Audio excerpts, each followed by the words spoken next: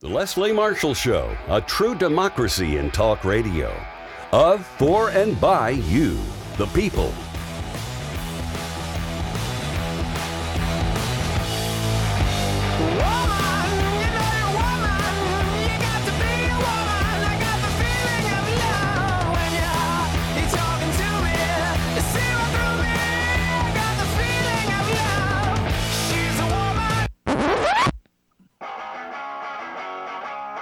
Live from our nation's capital, it's Deadline DC with Brad Bannon.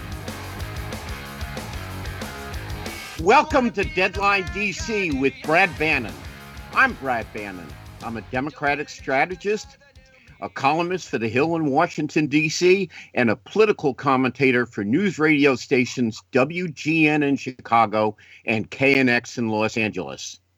My company, Bannon Communication Research, polls for and designs research-based message and media strategies for progressive issue groups, labor unions, and Democrats.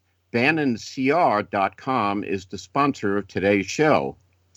If you want to learn more about me and my political polling and communications company, go to facebook.com/Bannon-communications-research. My Twitter handle is Brad Bannon, all one word. Today is the first ever video broadcast of Deadline DC for those of you watching on Twitter or Periscope. Right now, welcome, and we're excited to have you. For those of you who are not connected on Periscope or Twitter, go to tinyurl, that's all one word, tinyurl.com/watchbrad. That's tinyurl.com/watchbrad. You can join in. I hope you like seeing me, and I hope it doesn't scare you away. Someone once told me that I had the perfect voice and face for radio. Today will be the first test of that. We have had shows on the medical and economic implications of the coronavirus. Today, we'll discuss the political impact. If you want to be part of this show and talk directly to me and our guests, call us at 888-6-LESLIE. That's 888-653-7543. Our first guest today is Charlie Cook, founder and publisher of the Cook Political Report. In the second half hour, Democratic strategist Mo Vela joins us for the provocative progressive political panel, along with political activist Mark Grimaldi. Our guest in this segment is Charlie Cook, founder and publisher of the Cook Political Report. Charlie is one of America's most prominent and shrewdest political observers. He is a frequent guest on Meet the Press on NBC and a columnist for the National Journal. Welcome back to Deadline DC, Charlie. Thanks for having me on, Brad. Always a pleasure. First of all, let's start with this. Initially, President Trump was getting pretty decent marks for handling the coronavirus crisis, but lately, according to Gallup, he is now a net negative handling the crisis. What do you think? How do you think that Americans are going to respond to the president's handling of this crisis? Well, I think they started off, he had come after the impeachment situation back last fall. His numbers had come up by about a point or two, and then you got into the virus, and he did go up somewhere between 2 and 5 points. It depends on who you're focused on, and then it looks like it sort of leveled off, maybe settled a little. Gallup was an outlier on the high side when they got up to 49, and then now he's at 44 in theirs. But each one. You look at the averages, he's at 47, 45, where he's leveled off. But I think it's a combination of somewhat of a little bit of the rally around the flag, that whenever a time of crisis, people tend to unite behind their president, whether they particularly like him or not. But that's their first reaction. I think the second was a little bit of relief, better late than never. And that I think people were really annoyed that he was in denial for a long time. But at least when he started focusing on it as awkwardly as he did, and it was oftentimes, 3 steps forward, 2 steps back, but it was like at least whoever is the president is focused on it. So there's a little bit of that. I think he started flooding the zone by dominating press news coverage in the late afternoon, early evenings. And, if he's on cable, nobody else is. If his people are on, nobody else's people are on. And sort of flooding the zone. And then the final thing is being able to simply circumvent the traditional media, that he's just mainstreaming to his base. As long as he could give his base a narrative, a even remotely plausible narrative, they will stick with him.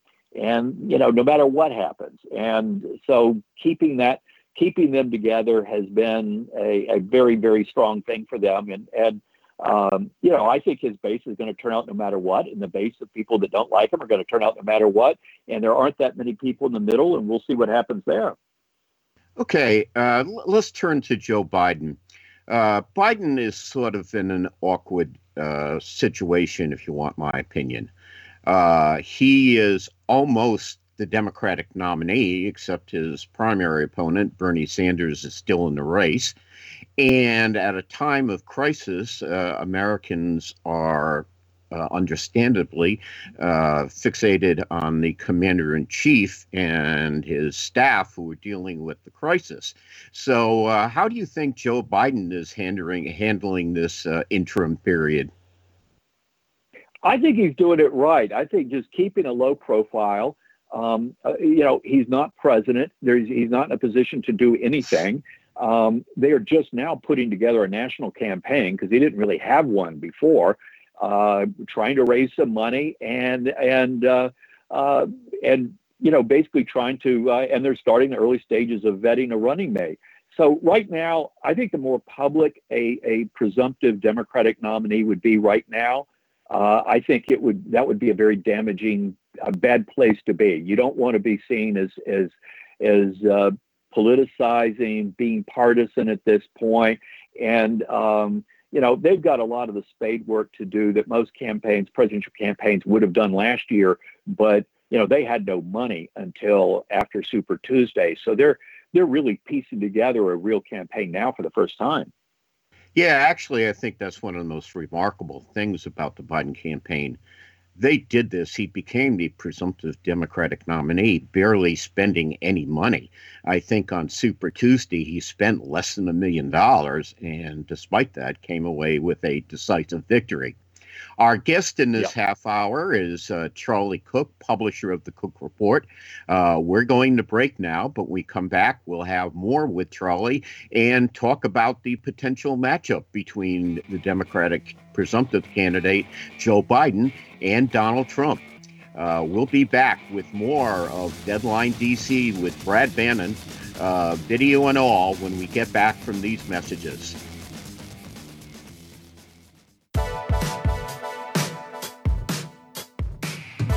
Welcome back to Deadline DC with Brad Bannon. Our guest in this half hour is Charlie Cook, publisher of the Cook Report and a columnist for the National Journal. Charlie is one of the foremost and prominent and shrewdest political observers for the American political scene. Charlie, let's talk about Bernie Sanders and Joe Biden. At the moment, Joe Biden has a lead of 300 delegates towards the Democratic presidential nomination over Sanders. I did some calculations, and I figured out that to win the nomination, Sanders would have to win 65% of the unallotted delegates who haven't been selected so far. Last week, there was an article in the Washington Post that said some of Sanders' advisors are urging him to get out of the race. Some of them are urging him to stay in the race. What do you think Senator Sanders is going to do? I think he'll be getting out shortly. The thing is, I think Vice President Biden and his team are playing this right. Give him a lot of space. He's earned it. Let him and his supporters come to closure and do this on their own timetable. As long as Sanders isn't attacking Biden, there's not any harm with him staying in until he's ready to get out. There's particularly at a time like right now with this crisis where, functionally speaking, there isn't a campaign of any kind. So it's not doing any harm. So I think let Sanders come to it on his own terms. And again, it's not doing any harm right now. As we talked about in the last segment, Biden's got to put together a campaign, not worry about Bernie Sanders. And you can just listen to what Sanders has said. I mean, clearly he doesn't think he's got a chance anymore. But I think he's earned an opportunity to make a decision on his own time and not get rushed into it. And I think the establishment ought to leave him alone and let him get there on his own. Sounds like good advice to me, Charlie. Let's take a look at another aspect of the Biden campaign. Vice President Biden has announced very publicly at the last debate that he is going to have a female running mate. Let's handicap some of the major possibilities. Let's start with Kamala Harris, Senator Kamala Harris from California. What do you think of her as a running mate? I think she certainly would be in the mix. I don't think she really helped herself with Biden in that one of that early debate. Oh, but, yeah, that was a nasty one. Yeah, no, that wasn't. I mean, even though there was sort of a long time relationship between her and the Biden family, that kind of got undone pretty quickly. I think clearly, I think the vice president picking an African American. I mean, he's going to go with a woman no matter what. Picking an African American, that makes a good bit of sense. But I think, and to me, probably the strongest argument for her is the fact that she had been an attorney general. I mean, someone who's only been a legislator and hasn't run anything, managed anything, I think is a little dangerous. I mean, the thing is that normally running mates don't matter, and they can help in their home states, but they're more likely to hurt than help someplace. But they really don't matter. It's overrated. But when you have a 77-year-old nominee, it really matters. And whoever he nominates, I mean, I know they always say this, but this time it's actually true, has to be ready to take over on, January 21st. And so I think a pick that looks blatantly political, one that's just checking boxes, I think would not be the wisest thing. But would she be in the final 5 or 6? Yeah, I think so. In your opinion, who were the female candidates who could help Biden the most? Well, I think the most qualified. I mean, I think people. Again, I would not. If somebody were from a key state, that'd be great, but that's not why I'd pick them. And from a key state, I think Gretchen Whitmer, the governor of Michigan, that's actually the only swing state person that I would have on a short list. Because the rest of them, Amy Klobuchar, I mean, Democrats, they won't win Minnesota by much, but they're more likely to, if they're not winning Minnesota, they're not winning an election anyway. And then I've got a long shot pick that it sort of goes to that point of somebody that's totally qualified and doesn't look political at all. And that'd be Sylvia Matthews Burwell, who was Secretary of HHS and OMB director under Obama. This would be, you look at a pick like that and say, wow, this is somebody that actually knows the job from the get-go, could take over the first day. And it doesn't look like a pick that would be done for electoral purposes. And that's something that I would do. But the other thing is he's got to pick somebody that's in their 40s, 50s, or early 60s. Anybody 70 or over, I think, is off the list. So for as much as a lot of people like Elizabeth Warren, he can't pick somebody who's going to be, 71 before the election.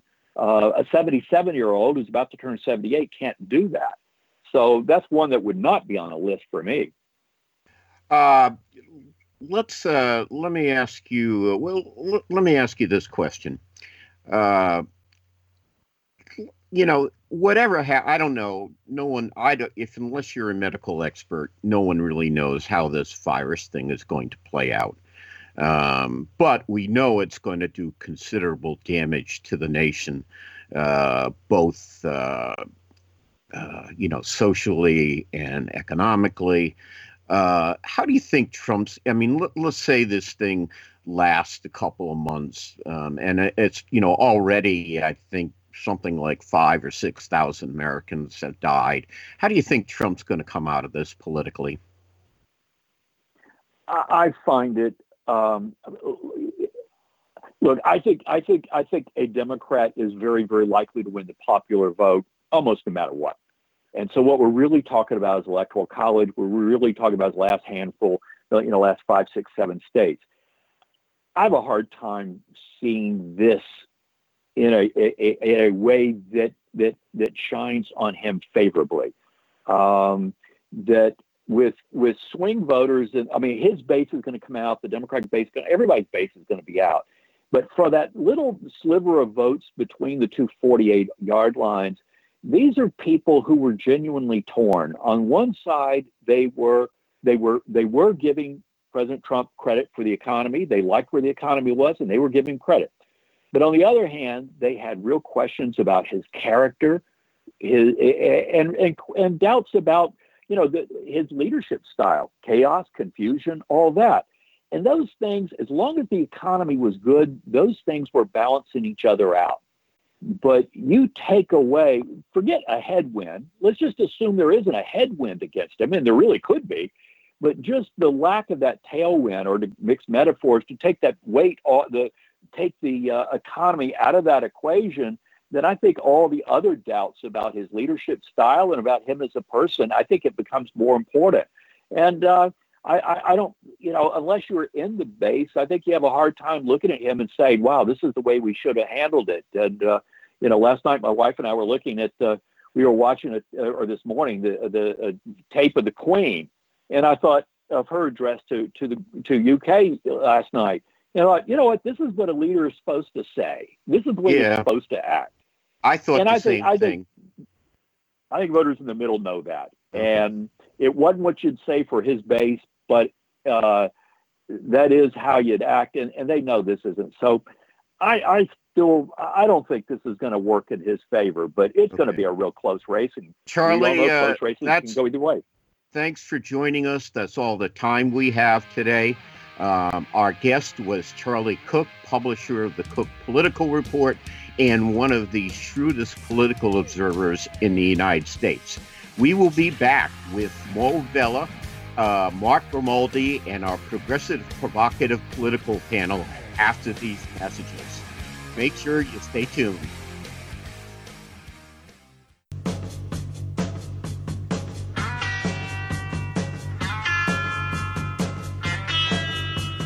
Welcome back to Deadline DC with Brad Bannon and Creedence Clearwater Revival. In this half hour, we will, as usual, conduct our provocative, progressive political panel. But before that, let me talk a little bit about the coronavirus crisis. The ink was barely dry on Donald Trump's signature on the COVID-19 relief package passed by Congress when it became apparent that the new law was already obsolete. Last week, unemployed Americans filed 6.5 million jobless claims. Yesterday, the U.S. Surgeon General, Jerome Adams, said, we are at a Pearl Harbor moment and a 9/11 moment. This week with thousands of American deaths. A national Gallup poll conducted a week ago indicated that 3 in 5 Americans believe that the U.S. is already in a recession or a depression. Public opinion will be a self-fulfilling economic prophecy unless there's another round of economic stimulus. Consumers, even the ones that still have jobs, won't spend money if they feel economic disaster is just around the bend. House Speaker Nancy Pelosi was quick to recognize the urgent need for more action to stimulate the economy. Senate Majority Leader Mitch McConnell adopted a wait-and-see posture. Surprise. The difference between the two congressional leaders is symptomatic of the approaches of the two parties towards the coronavirus crisis. Most Democrats recognized the urgency of the situation early and were proactive, while the Republicans were asleep at the switch and behind the curve as the pandemic ravaged the United States. National emergencies require government intervention, but Republican politicians wear anti-government ideological blinders that prevent them from seeing the big picture in a crisis. The GOP role model is Republican President Herbert Hoover, who stood by passively during the Depression. Democrats look up to Franklin Delano Roosevelt, who grabbed the bulls by the horn and saved the United States from economic oblivion. The best way to illustrate the two parties is to compare and contrast the urgency with which Democratic governors like Andrew Cuomo and Gavin Newsom attacked the virus compared to Donald Trump's laissez-faire approach. 9 states still do not have stay-at-home orders, and the governors, all 9, are Republicans. 2 Republican governors of states with large urban populations, Ron DeSantis of Florida and Brian Kemp of Georgia, had to be dragged kicking and screaming to issue stay-at-home orders. Speaker Pelosi is right to think we need another round of economic stimulus. The national emergency also requires a better package with more relief to ordinary Americans and less to big business. The new relief package contains cash grants amounting to $506 billion.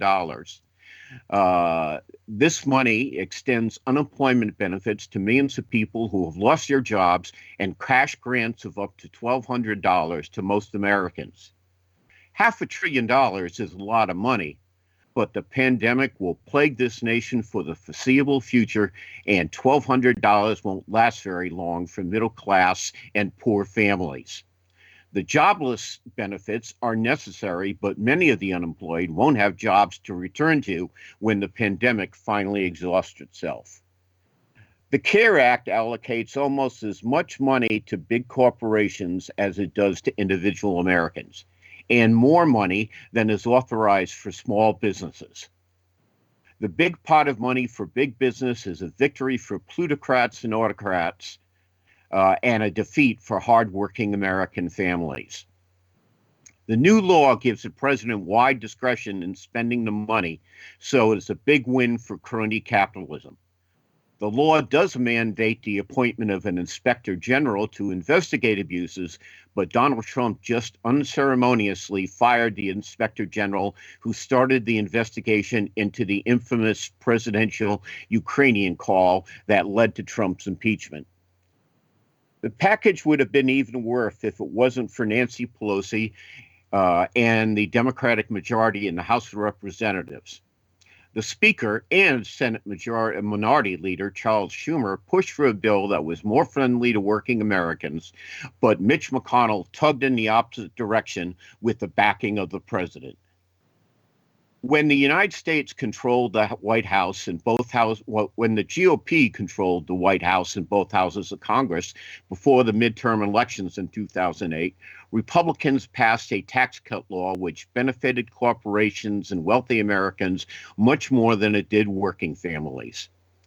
Trickle-down economics is still alive and well in the age of the coronavirus.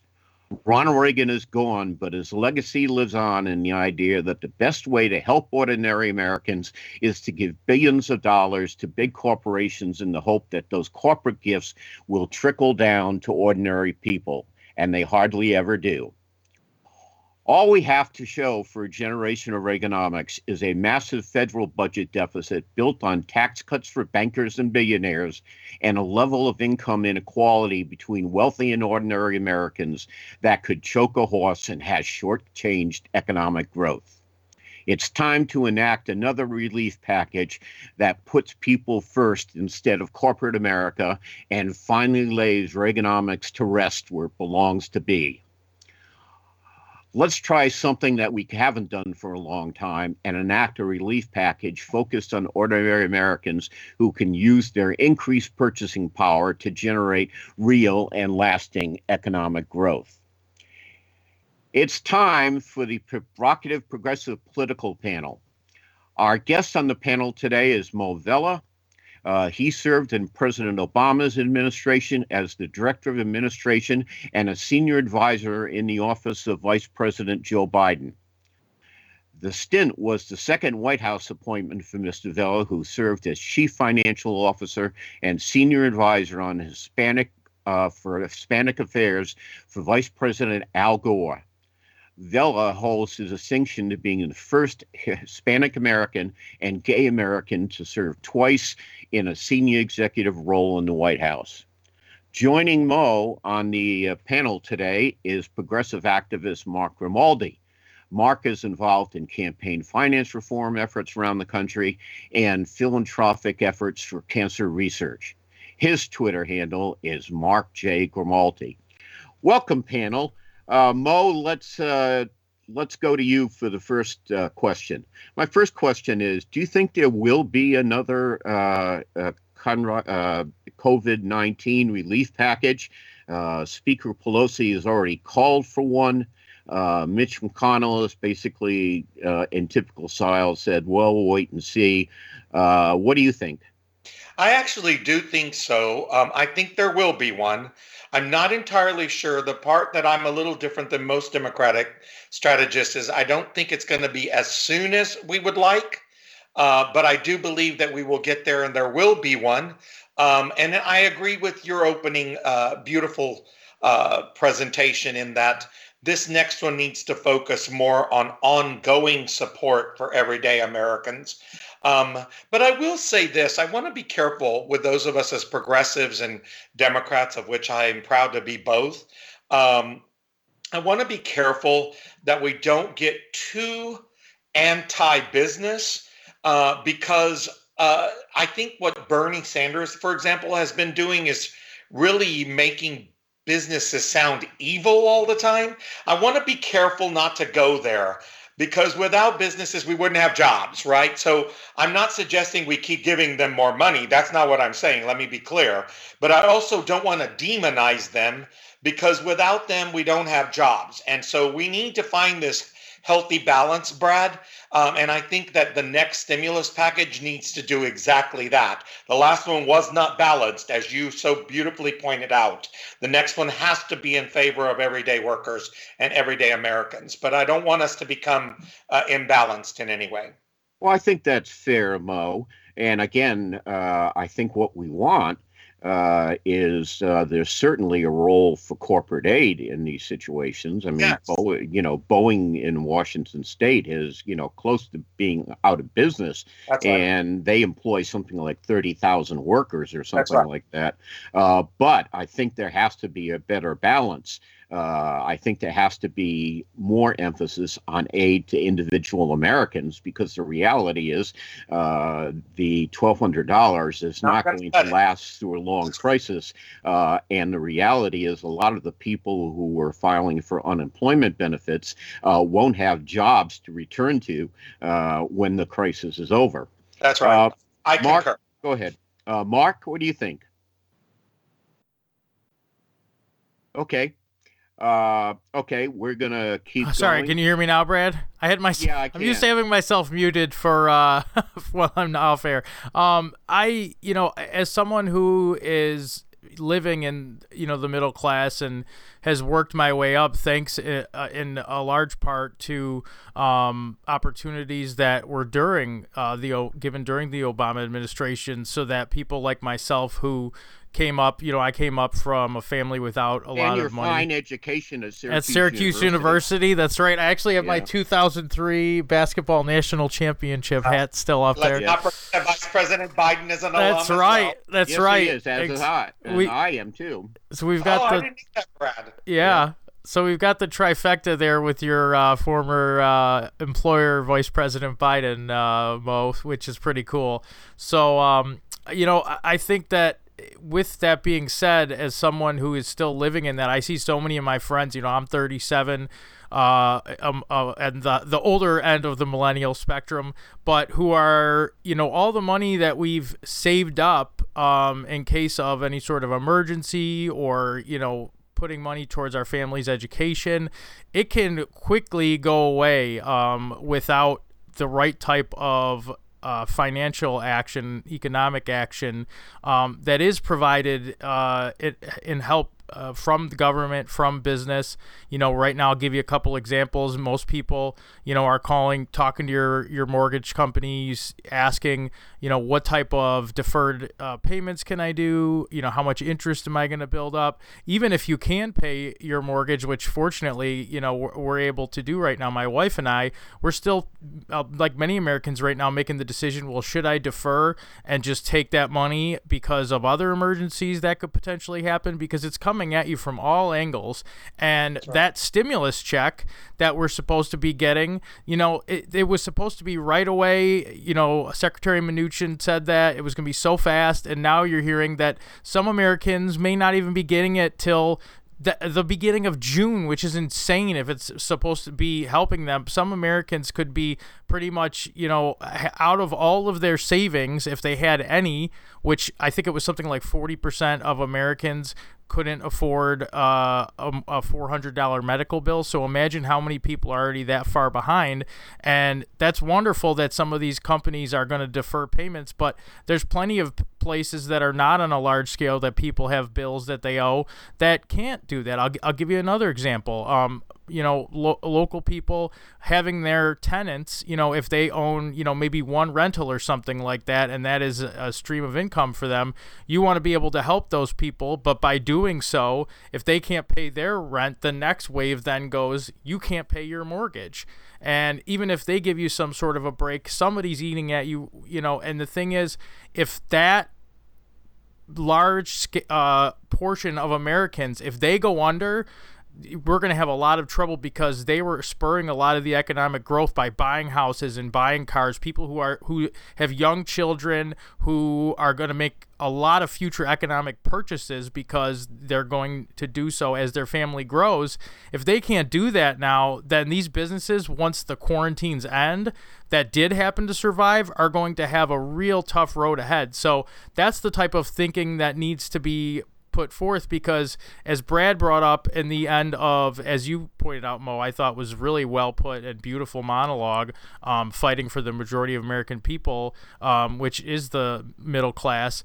They need to be provided with a stimulus that will help them to pay those bills, because then you want them to start spending again. Truly, you don't want them to just save businesses from going under. That's going to be the initial part of it, but you're going to have a second and potentially third wave of some sort of economic stimulus that is going to get the economy even remotely close to back to where President Obama built it, and Trump managed to not screw it up for as long as he did, until he decided to, ignore 2 months of intelligence warnings from his team about the pandemic, unfortunately. So I think I'm in agreement with you on that, both of you. Okay, we're going to go to break now, but when we come back from break, we'll have more of Deadline DC with Brad Bannon and our provocative progressive political panel with former Obama administration official Mo Villa and our own progressive activist Mark Grimaldi. Stay tuned. We'll be back after these messages.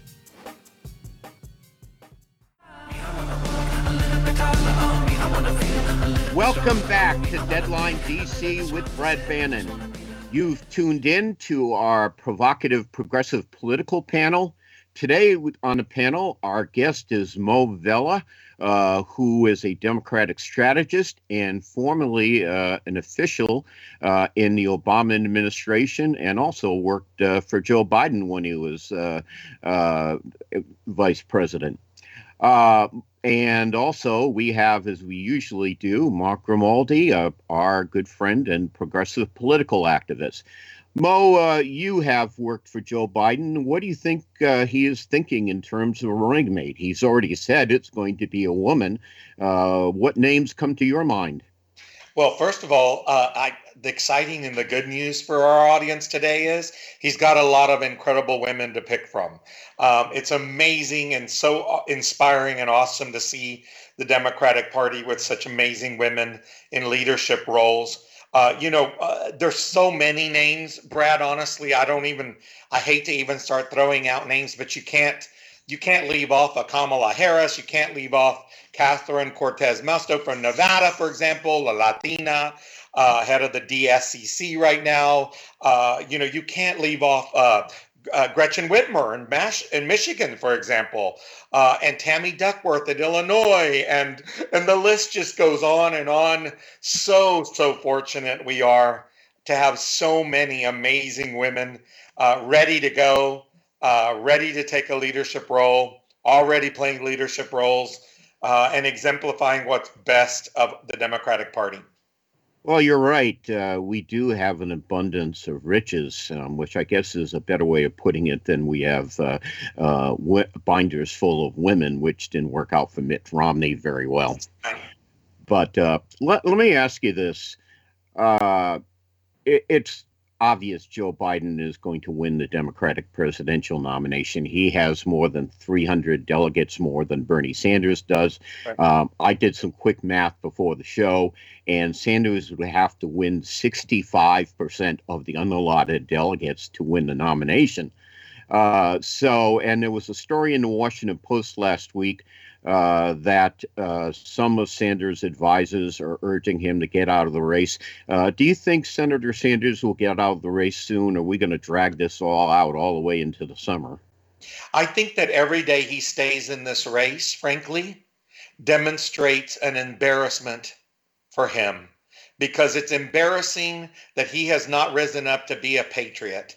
Because the right thing for him to have already done, Brad, was to get out of this race. His path to winning is so small, if at all, number one. Number two, you've got to look at what the voters have been saying in state after state.